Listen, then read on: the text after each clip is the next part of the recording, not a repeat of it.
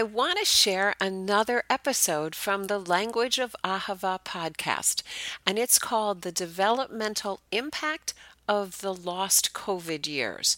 I know we have so many questions about children's social skills, academic skills, emotional skills through all of the blips and obstacles and adaptations that have been required of children, of families, of schools, of teachers. There's just so many questions about whether this is a short-term impact, a long-term impact, or whether we will come out of this better than we entered it. So let me share this episode with you. I have missed our ongoing See Me, Hear Me, Love Me conversations, but I do hope to be back in a few months with regular episodes of See Me, Hear Me, Love Me. But right now, here is one from the Language of Ahava. I hope you enjoy it. Take care, everyone. This is episode number 17, and it is the developmental impact of the lost COVID years. We've been circling around this topic for the last few episodes. How has the isolation, the masking, the social precautions, the talk of catching and or spreading a virus changed our children? Is it a short-term hiccup based on changes in children's social routines? Or will there be long-term losses and gains that will change our social and educational assumptions for a large number of children? This has been a post that's circulating on social media for the last few weeks, and it's a chart that says, when was the last normal school year? For 12th graders, it's ninth grade. For sixth graders, it's third grade. For our kindergartners to second grade, never had a normal school year. For our early childhood children, never. For my family time families, they are all COVID babies. Even their birth experiences and their family rituals have changed during these children's first 3 years on this planet. So we have a lot to talk about, but let me first say hi to my co-host, Rabbi Steinhardt. How are you, Rabbi? I'm well, Karen. How are you? You feeling better? I'm feeling fabulous. Thank you. Good. And a little bit of freedom. I mean, that's a whole other, yeah. I mean, I had COVID this week. It was a mild head cold. And it is, but the guilt, the fear, the what ifs, there's, and when, and Yeah. the questions, you just feel like you're just not on stable ground. But I'm happy to see faces and have a conversation. So I'm glad to be back. Welcome back. Thank you. And we have Dr. Marnie Schneider, who is a friend, a peer, but a most magnificent psychologist supporting children and families. She is a pediatric clinical neuropsychologist, which I'm thrilled to say she understands the developmental angles, she understands the family dynamic angles, and she's a parent, so she knows how real this struggle is. Marnie, welcome to Language of Ahava podcast. Hi, good morning. And thank you so much for having me and including me in this. It's really great and very timely. Very timely. You were the first person I thought of to join us. What's your initial response to that big question of, what about the lost years? Child development, how pieces fit together in growing people, in growing skills, in families. How would you like to respond with a broad stroke? So when we say development, I just want to make sure everybody understands. I actually have a master's degree in developmental psychology, and my doctorate is dual in clinical child and school psychology. So kids is what I know and what I live, not in my own house, not just that, but also in my office. When the first thing that comes to my mind is going to shock everybody, but if you know me, it's probably not, resilience. The human being is resilient and we are going to be okay. That is what I believe. Thank you. Hiccups, there are going to be twists and turns and things maybe we have to step back and adjust expectations, but we're going to be okay. Okay, I want to throw it to Rabbi on resilience, but first I have two questions for you. And one Yes. is sort of that professional explanation of what you mean by resilience. The other question that I have for you is the just sort of the why do you believe we'll be okay? Because I mean, I believe, and I've been with young children for 35 years, that I know they are so fast when given the tools and the experiences that offset whatever, whether they were hospitalized, whether there was trauma. We know from research on trauma of all sorts, whether it's a collective trauma or a small trauma, that we can heal and build around, and it's magnificent. So please, how do you know we'll be okay, and what do you mean by resilience? That's to me or to Rabbi? To you first, and then Rabbi Okay. on resilience, please. So we look at humanity and what we've been through for generations upon generations. And as a Jewish mom, I could say that too. This is our story, generation upon generation, doing well, being resilient, recovering from situations and trauma, and moving forward. I know it because that's just the way nature has us move forward, as well as the nurturing of our nature. Yes, there will be some outliers. Okay, here's what I mean. When we talk about trauma, major trauma, whether it's war or we can keep going, not everybody is an outlier having major distress and disorganization. Most people can pull it together with their village, with the people around them, their own internal experiences, how their others are experiencing it, and move forward and be okay. So I look at the data, the bigger data of how people are. And I know that we're going to be okay with hiccups, but that's also part of life. I love it. And we will come back to the specifics. Rabbi, your perspective on the lost years for young children or for family development, because you do so much with couples and families, Rabbi. When you prepare young couples for marriage, you're helping them prepare for hiccups so often. So I think in terms of the socialization that takes place with other children, with peer groups, these have been really difficult years, and we can recognize that. On the other hand, if you speak about families and family relations, these years have also given us the opportunity to be more together, to do more together, to relate together in more ways, because we were home and we weren't running out all the time. And so, everybody speaks about things like silver linings. That could be a silver lining in all this. And there's also the choices that were made in terms of what did we do with the time that we had when we were home.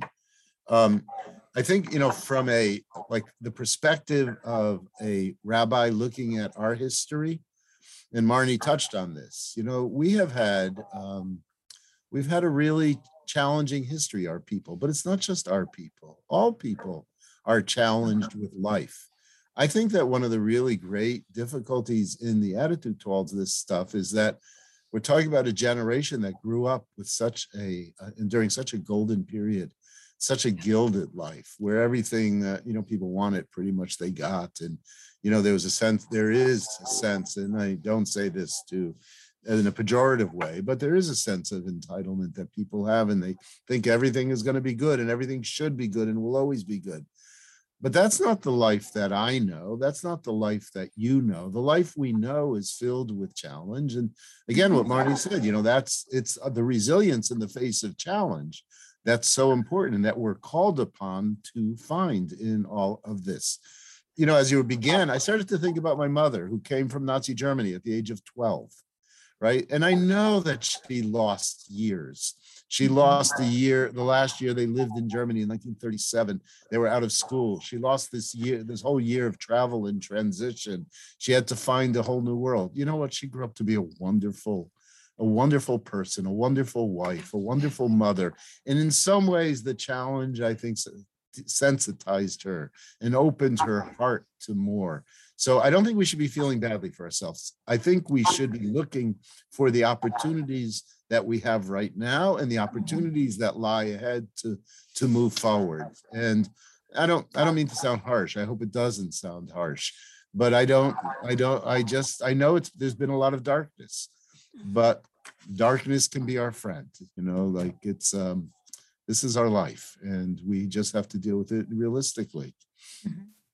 And Rabbi, can you say more about your mom's experience when she came here and how she had her needs met to become the person she would eventually become? Because 12 is a very developmental time of disruption. Right. She worked really hard to become an English speaker without an accent. She seeked out friends. It was unusual too, because most people that come from a foreign country, children at the age of 12, they do retain accents. My mother did not have an accent, but she did what she could do to make life, fun and to make life meaningful. And she worked really hard as a teenager. The family, they owned a factory. They were very affluent in Germany. They came here with nothing. And my grandmother had to go to work in a factory, and my grandfather got sick. And their two kids had to go to work by the age of 14, 15 years old. But she never felt badly for herself. She always felt privileged. And that's a really interesting thing. If you live a life with a sense of gratitude for what you do have, as opposed to thinking a lot about what you don't have, that gratitude really does raise your spirit. And I think I certainly learned that from her, to live life with gratitude. And humility, to be able to say in response to that entitlement, because of course I know that feeling of entitlement that says, well, I shouldn't have to go work in a factory. I shouldn't have to be humbled by these circumstances. And so to be able to embrace that, I would like to ask Rabbi the spiritual perspective of that humility. And then I would like to ask Marnie the psychological basis of that kind of humility that allows us to believe in our value, our worthiness, to do the work of whatever is asked us. And I think in the case of parents are being asked every day to do something really hard for their children, to get out of themselves for this greater good. And we're all being asked it every day, this greater good for each other, for community, for wearing our masks when we needed to wear our masks, to all of those things we were asked to do for others. Rabbi, your mother's humility to be able to take on that. Yeah, I'd like to bring this, it's connected to what you're saying, but a little bit of a different place. I was friendly with a family therapist in town, a man who's not Jewish. And he told me that a lot of the couples that he worked with, a lot of the men that he worked with were Jewish. And he said, and he himself was a minister in his previous life. And he said to me, when he speaks about spirituality to most of the Jewish guys that he treats or that he works with, he said, they say they don't have a spiritual life.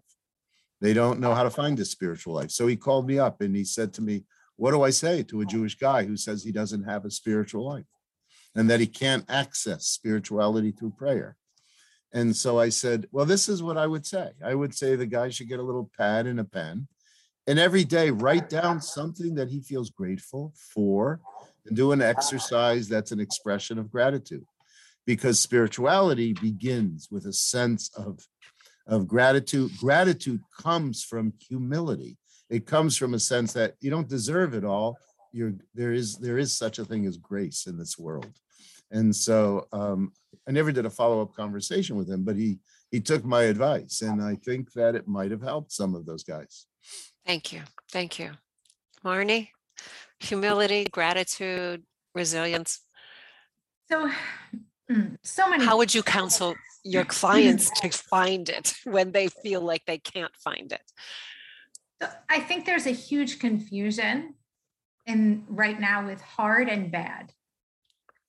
Okay, so just because something is hard doesn't mean it's bad. change of routine, having to do things that are difficult doesn't mean it's a bad thing. And yes, sometimes really amazing blossoming things happen as a result. We just have to be willing to see those opportunities, as Rabbi was saying, opportunities.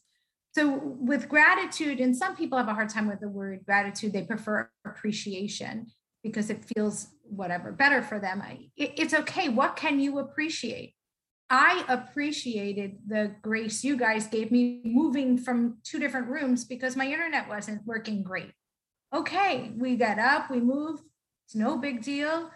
We do it for each other and our community, and we say, okay. I think part of also the issue with community and wearing our masks for ourselves and for others and that behavior has become foreign is as we've moved away from communities living closer, families closer to families, being, whether it's the synagogue, the center of the community, and people gathering closer. You used to do things in other generations for community. It was just so much easier because you were connected better. Now we're so disconnected and into ourselves that to do something for somebody else seems foreign. And I think that's terrible. And we should be doing more for our village. Yeah. We do our village. Yeah.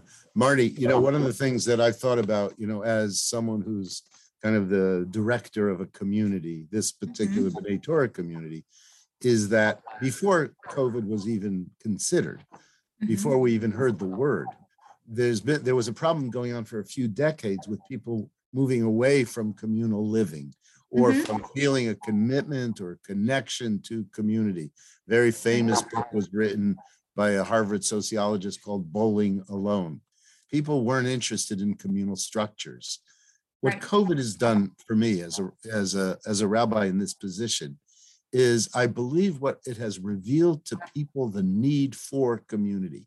And so now it's up to us to strengthen communal structures so that people will feel connected to it, and will come back to community, because we do need the village. There's no doubt about it. We cannot live alone. We cannot live in isolation. So I think that that's really important. And in our tradition, by the way, community is everything. The connection to community is everything. This past week, one last thing. This past week, Tom Friedman wrote an op-ed piece where he talked about the difference between freedom and responsibility. And so that's the battle right now. The anti-vaxxers, or the people that don't want to wear masks, et cetera, say, it's not comfortable for me. I don't want it. I don't trust science, whatever it is. But what Friedman's saying is that's the other side of a sense of, I have responsibility for other people around me. And that's what's lost. But that's what community has to bring to people, a sense that you ain't here alone. You're here with others, and you're not just responsible for yourself. You are responsible for other people too. If I'm not for myself, who am I? If I'm only for myself, what am I? Thank you, Rabbi.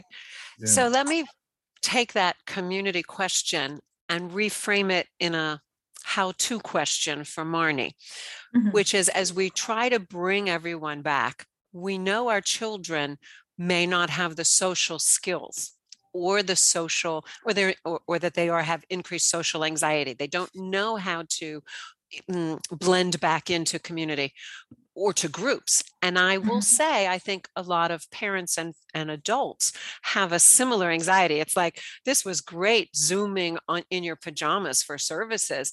And now we're going to ask people to be inconvenienced, maybe, hopefully, to come back out and be present with us, whether it's in schools, in synagogues, in social events. Marnie, what are your tips for social anxiety and for coming back into physical community and groups? I think we lost her. Yeah. So Rabbi, let's just go to you in terms of how do we help facilitate that physical connection and presence? Because there are people that are really happy to stay at an arm's distance. Yeah. Well, it becomes available, and we have to speak the language of community and the language of welcoming. Look, I've been confronted with a lot of really angry people in the last few months. Yes. And I understand, we have to understand that anger, that it's real. And, that's the type of thing that sometimes someone can be reacting in situations with a lot of anger, and they're not conscious of it. They don't have a self-awareness about it. But if you point it out, then in a way that's gentle, in a way that's respectful, and then you say, you don't have to bring that anger to me. We can talk about this. I hear you, like we hear each other. We need each other. Thank you, Rabbi, because I think you've hit it. Marnie, the question was, how do we help families support children with social anxiety, but also grown-ups? And when Rabbi goes to that situation of meeting angry people, that's that whole aggression in young children, anger, lack of belonging, lack of acceptance that we are all experiencing interpersonally, I think is the next hurdle. But I think you're right, Rabbi, before we can look at the hiccup of children acting out in classrooms, we have to look at grown-ups acting out because they feel at odds with the world. Marnie, help us just create being able to welcome people back into social experiences. Am I muted or is it good? We hear you. You're good. Okay, sorry. Okay, so typically when we're talking about angry people, we're also talking about anxious people. They're so uncomfortable. They don't know what to do with those big feelings and that energy. So they come out like that. So with kids, especially, I suggest that you go to things. Don't step back, go, step in early. I mean, there is an activity. Be the first ones there, not the ones walking into the situation happening already. So you can, the kids are now involved as it evolves, not just walking into chaos. Because that's, if you have a very anxious child, that's what it would feel like walking into a big party. If you're there first and everybody's coming in, you don't seem to notice it the same way. So go and judge after. Have a discussion after. Not assume it's going to be bad. And I had this yesterday in my office, a lovely teenager going to bar and bat mitzvah stages, afraid to go to bar and bat mitzvahs. So we had to have a whole strategy. What are our strategies? Realistic strategies. Okay, eat before. Yes, there's always food, but if you get caught up with your friends and you're running around and you don't eat and then you don't feel good and then you panic and you want to go home. So have a snack before. So that's just being prepared. Okay, grab a jacket with you so you can be prepared in case you're chilly. Okay, we're going into this situation with armor. Go early. Have an exit strategy if needed. This is not just bar mitzvah, this is everything. Mommies, daddies, grandmas, grandpas, whoever come with the kids to the park, go with the snacks, go with an exit strategy, make it, shorter is better than longer and overdone. So we can arm ourselves with practical things to make getting back into life better, but don't avoid. Go and judge after. And Karen, I would say it might be easy to blame it on COVID, and being isolated. But the truth is, there's a large percentage of kids that are anxious about going into public, especially young teenagers, into public social situations, and without COVID being there. So in that way, I think you deal with it the way you would deal with the situation of a kid who's anxious to be with other peers. And it's not a COVID story. It's bigger than COVID. It's deeper. It's a cultural story, as you said, the bowling alone story. Yes. And psychological, right. And so, Marnie, another question that follows with that is, because I have a list of questions from a mom who wasn't able to join us today, and she wanted to know about her child leaving the house. And it's like, do we need masks? Do we not need masks? Where are we going? And her question is, have we instilled too much fear or too much caution? And so how does a parent navigate how much preparation do I give myself and my child to go back out into the world when your child has questions? So what I love about this question is it makes me think of calendar time or all the preschoolers, and even, the little ones, kindergarten, first and second, they all sit down at the calendar every single day and discuss the weather. They do. They have the weather monitor. You check outside, or you change the weather on the cat. They do it all. All of these kids are used to it. So if we use the weather analogy for masks, the same thing. We would say, today's a raincoat day because it's going to rain. Make sure we have a raincoat or umbrella. Hey, we're going to go to a big place. Today's a mask day. Let's make sure we have it, or always have extras in the car. That's not too much or too little. That's just being prepared. How you deliver the message of preparedness makes the difference, right? They would get that. Kids would totally understand. Yeah, there's a weatherman or a weather woman or the girl of the day who's doing it, or, good old Willard Scott. I think, may he rest in peace, I think. We all know that there are ways to be prepared for the day. Bringing a mask with you is just like a sweater. No more, no less. And the same thing would go for that concern over catching or spreading a virus. I think that kids, especially in concrete thinking, have these, viruses are little monsters running around their world, which can be fun and playful as well as misunderstood. How do we give kids that framework? I think what you're talking about is that normalizing, like if a parent is comfortable with the reality, then a child is going to feel like they are safe and grounded in whatever their reality is. And to Rabbi's life is beautiful example from before, it's if we bring our playfulness, if we bring acceptance, then our children feel our comfort, even if it's hard. So to what I'm going to say right now is completely subjective, and I might be wrong about it, but in our own Hebrew school, we've had very few parents push back against the masking policy. Very few. But the only parents who said that their kids can't stand wearing masks and aren't comfortable with it were parents who they themselves are anti-maskers.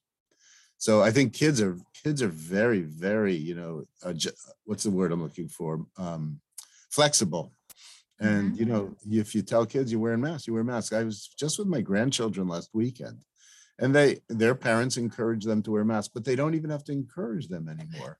The kids know when they go out and there are masks in the car, and when they go into the mall or whatever, we went to shul, and the kids take their masks, and that's it. And they've been doing it for a long time, and it's reinforced, and it's not a problem. That's the way they're living their life right now. And you know what? In a few months, God willing, those masks will come off, but not now. So when it comes off, they come off. Yeah. But again, you're absolutely right. It's so much of what we feel is transferred to our children, whether it's conscious or mostly it's subconscious or unconscious. But, our kids pick up on our fears and our anxieties, on our likes and our dislikes. Yeah. So from that, I think the next one that's on Lindsay's list here is clinginess. What do we do with children who are hanging on? And maybe it's not a parent who can self-manage their discomfort easily. And so they are really struggling with, we've lost her. Yep. Oh, she's back. Yay. But that idea of a parent doesn't want their child to be anxious, and they don't want to burden their child with their own anxiety. But how do we manage parent anxiety and the subsequent clinginess of a child if the two are related? So yes, anxious parents more often have anxious children because that energy definitely bleeds out. So most of the time I would tell those parents, fake it. Pretend it's okay. Fake it as much as you can. Freak out at another time away from your kids, or have that moment, because they are not mini you. Kids have their own experiences. The same life would be really boring. Experience what it is on their terms and just after appropriately. Okay, that's because most of just parents, all parents, who want our kids to have it easier if we can see it easier. Yeah. And back with hard and bad is not the same thing. It's that good old blessing of a skinned knee.